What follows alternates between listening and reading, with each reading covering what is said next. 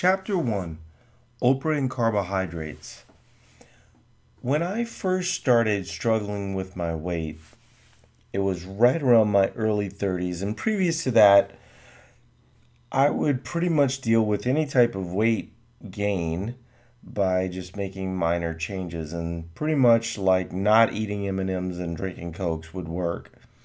But after I got to be over the age of 30, what ended up happening was that simplistic approach no longer worked.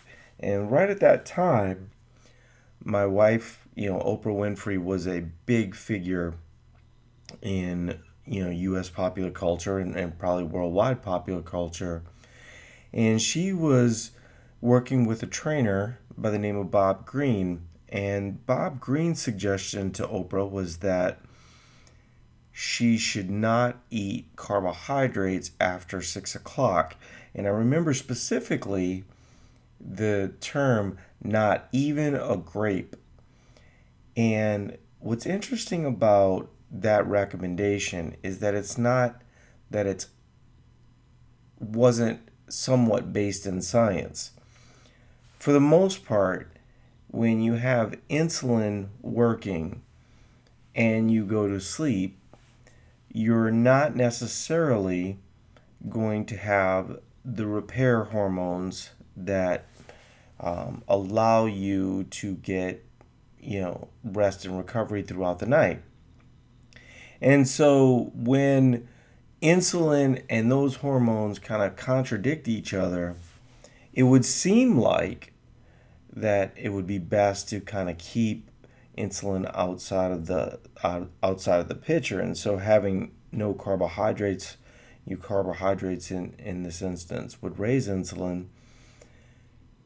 Even protein also raises insulin, but we can talk about that in future chapters.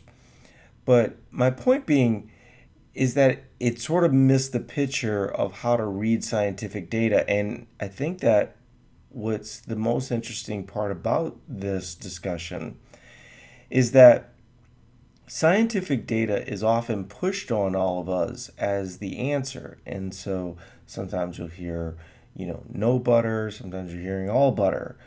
Currently with Weight Watchers, Oprah has a bunch of ads related to bread. So her stance on carbohydrates have actually changed 180 degrees, which is fine. But the science at that time, and actually the science of the particular study that a lot of that information was based off of, was interpreted very differently by different groups.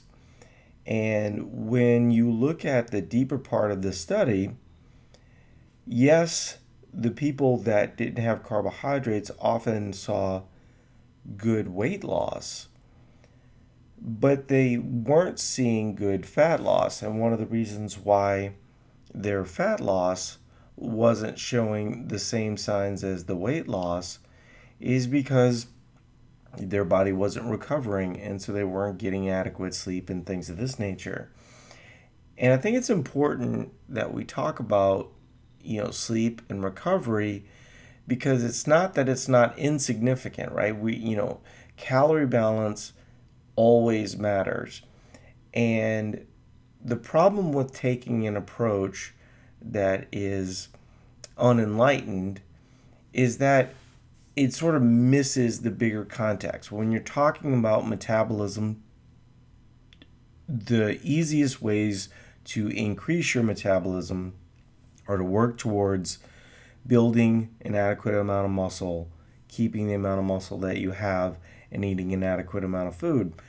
And so in that way, dieting is actually the problem and not the solution. And it doesn't mean, as an example, and I want this to be very clear, especially in the first chapter, is we're not against eating at a deficit on occasion, but it should not represent the majority of the way that you look at food, because when you're talking about your mental relationship with food, things change very dramatically when you're trying to deny yourself something that your body needs. And so when you're going to do that, you're going to want to do that in very short time periods with very specific results.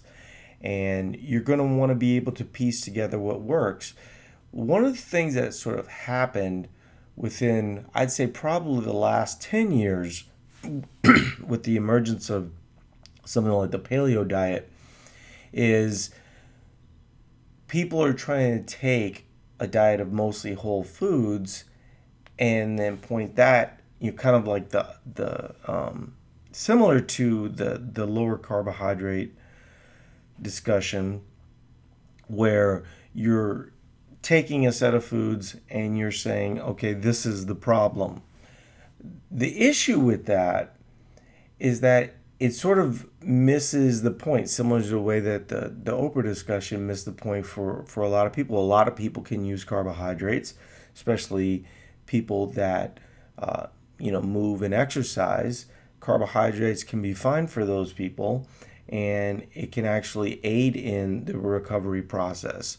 One of the things that a lot of people don't know is, it's often brought up that, if you're eating carbohydrates in excessive amount, it could ultimately lead to something like type 2 diabetes. But insulin resistance, leptin resistance, these are all, leptin's a hormone. All of these things are affected dramatically by the things that you put into your body. But the average person, living in, rural Mississippi, hearing information without context, and I'm using Mississippi as an example, but I'm just thinking in terms of the way that people are getting information is not necessarily going to be the best way to consume that information. And what happened for me was I was able to, once the internet sort of came along, I mean, people don't realize how influential the internet is and why something like, Weight Watchers or The Zone or something like that could thrive. Those were technologies that were brought to market in the 1960s. The Zone in the 1970s meant to be a competitor to Weight Watchers. These things aren't necessarily, when you look at the way that technology has come to bear, and things like MyFitnessPal and Food Loggers and stuff like that, those are direct competitors to those types of technologies or those types of systems. And with that kind of information out there, it should allow all of us to, research our health and try to find more understanding as it relates to our health. And what I think is, from my perspective, when I started doing a lot of the research, on PubMed, which can be a little overdone, I will say, PubMed is helpful, but the interpretation of the studies, similar to what we were talking about with Bob Greene, is often misinterpreted.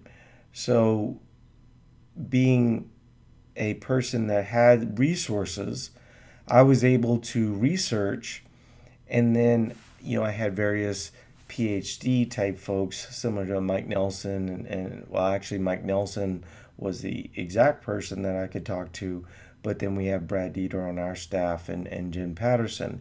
And what's nice about taking research is you think it says one thing, and then when you present it to someone that interprets research for a living, oftentimes you'll see it says the exact opposite. And that was the case in the Bob Greene scenario. When you were looking at the people that weight was a little bit higher, they were sleeping better, their muscle retention was, obviously a lot better because they, while they weren't losing fat, they also weren't losing a great deal of muscle in that process. And one of the things that sort of happened in the last, say, 10 to 15 years is that the emphasis on weight loss has been sort of trumped by the emphasis on fat loss. And the two aren't married. And I think that that's important for people to hear, because when you're looking at fat loss, you can get fat loss two ways. And not only can you get fat loss two ways, but it works best if you get fat loss two ways. And the temptation, trust me, like I said, I feel that, I'm basically a person that sort of dieted my way up to 230 pounds, and I'm a relatively small framed individual. I weigh 175 pounds today. And what was the secret for me was really no secret at all, right? I mean, it was eating an adequate amount for what I do the good majority of the time, and then using that energy and combining that with exercise for greater work capacity. And one of the things that's always sort of bugged me about Eat to Perform is when people think to themselves, well, I'm not really sure if I can do Eat to Perform because I'm not an athlete. The science of Eat to Perform is based on total daily energy expenditure. And the problem with total daily energy expenditure is that people will often use the numbers that they get and then just immediately start thinking to themselves, well, okay, an online calculator told me that my calories should be 2,400, and so I'm going to eat 1,500, so I have a 900 calorie deficit on a daily basis. When you look at the best approach and how to, get the best response, when we're talking about dieting or we're talking about working out, we're essentially talking about adding stress on your system. And it's your body's adaptation to that stress that ultimately allows you to get leaner, use stored bodily fat, and then ultimately see the result that you want. The problem is when you're constantly dieting or you're under eating because you're eating intuitively, that's the problem with something like, relying on mostly whole foods, similar to the paleo diet. Like, as an example, you could use the paleo diet with, some level of strategic carbohydrates and then some understanding of how many calories you're supposed to be eating on a daily basis and get a good response. But if your focus is simply controlling insulin because you believe that insulin is the big boogeyman, you're most likely wrong unless you're a diabetic. And most all of us have some tolerance for carbohydrates. And what's interesting about metabolism and how it relates to carbohydrates is that these things are not static. Your body can adjust to how you handle carbohydrates based on, and really your body, it's the same for protein, it's the same for, fats, is your body is going to try and adapt to what you're providing it as it relates to energy. And it's that adaptation that is going to allow you to see a specific result. And when we're talking about kind of getting those results in a shorter time period where you're pulling off the band-aid as quickly as possible, is people don't often land in the spot where they want to land, because yes, you can eat in a low carbohydrate way of eating and you can pull all the water out of your body. Essentially, when you eat carbohydrates, people often talk about inflammation. Inflammation sort of has a bad rap as it relates to carbohydrates, but roughly 3 to 4 grams, of water storage as it relates to carbohydrates is kind of the standard scientific idea. And so when you go, well, why would I want that extra, water? Well, it's because when your body's able to process that water into your muscle, it makes your muscle more useful. And you go, well, I don't really care about muscles. All I'm really cared about is fat. Too bad. You don't get to choose that. Ultimately, you're a human being. And as a human being, your goal is to thrive and to make it throughout the day without having 18 cups of coffee. And, the problem with low fat or low carb or really anything that sort of demonizes a food group is that it might not fit for what your goals are, right? We're not making an argument for extreme carbohydrates, or we're not making an argument for, extremely high fats. We're making an argument for better understanding. And when you take things out of context, it sort of misses the bigger picture. And then when you take things out of context and then you truncate it into a shorter time period, then you really miss the boat. And what's interesting about the whole Oprah discussion, and I referenced it a little bit earlier, is that she's obviously come full circle. She's struggled with her approach to fat loss over many years. That's obviously well documented. I sort of hate the people that use that against her, and I'm certainly not doing that right now. But what I do think is that when you look at someone trying to come up with like really simplistic solutions, I think she is sort of stumbling on what is likely the best approach for her from a standpoint of kind of eating a bit more flexibly. The problem with eating more flexibly when you're not eating foods that are nutrient dense is that your body misses out on basic macro consumption, basic micronutrient consumption. And when we're just looking at things from a calories balance standpoint, where you're saying calories in, calories out, and you're trying to view things, points ultimately are simply calories.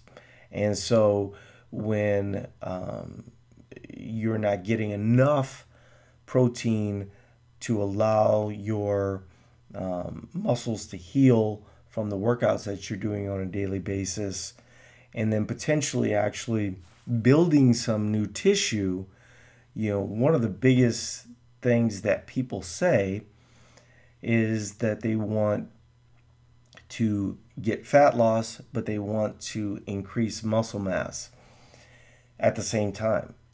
And physiologically, that makes no sense at all, because your body needs raw materials to buy that to make that lean mass, and that raw materials is food. And so when you're under eating, you're not providing your body the raw materials to repair and potentially build new tissue. You're really always trying to rely on your bodily fat stores. And the problem with that is that your metabolism down regulates. And so we have a lot of people that have been kind of using the same hammer over and over again. And so while I do kind of applaud like a little bit more flexible way of eating, once again, when you're doing that in a non-intuitive way, where you're just focused on points or calories, you're sort of missing the bigger picture. And so we'll kind of dive into that into the upcoming chapters. So I hope this is helpful for everybody, and we'll see you in chapter 2.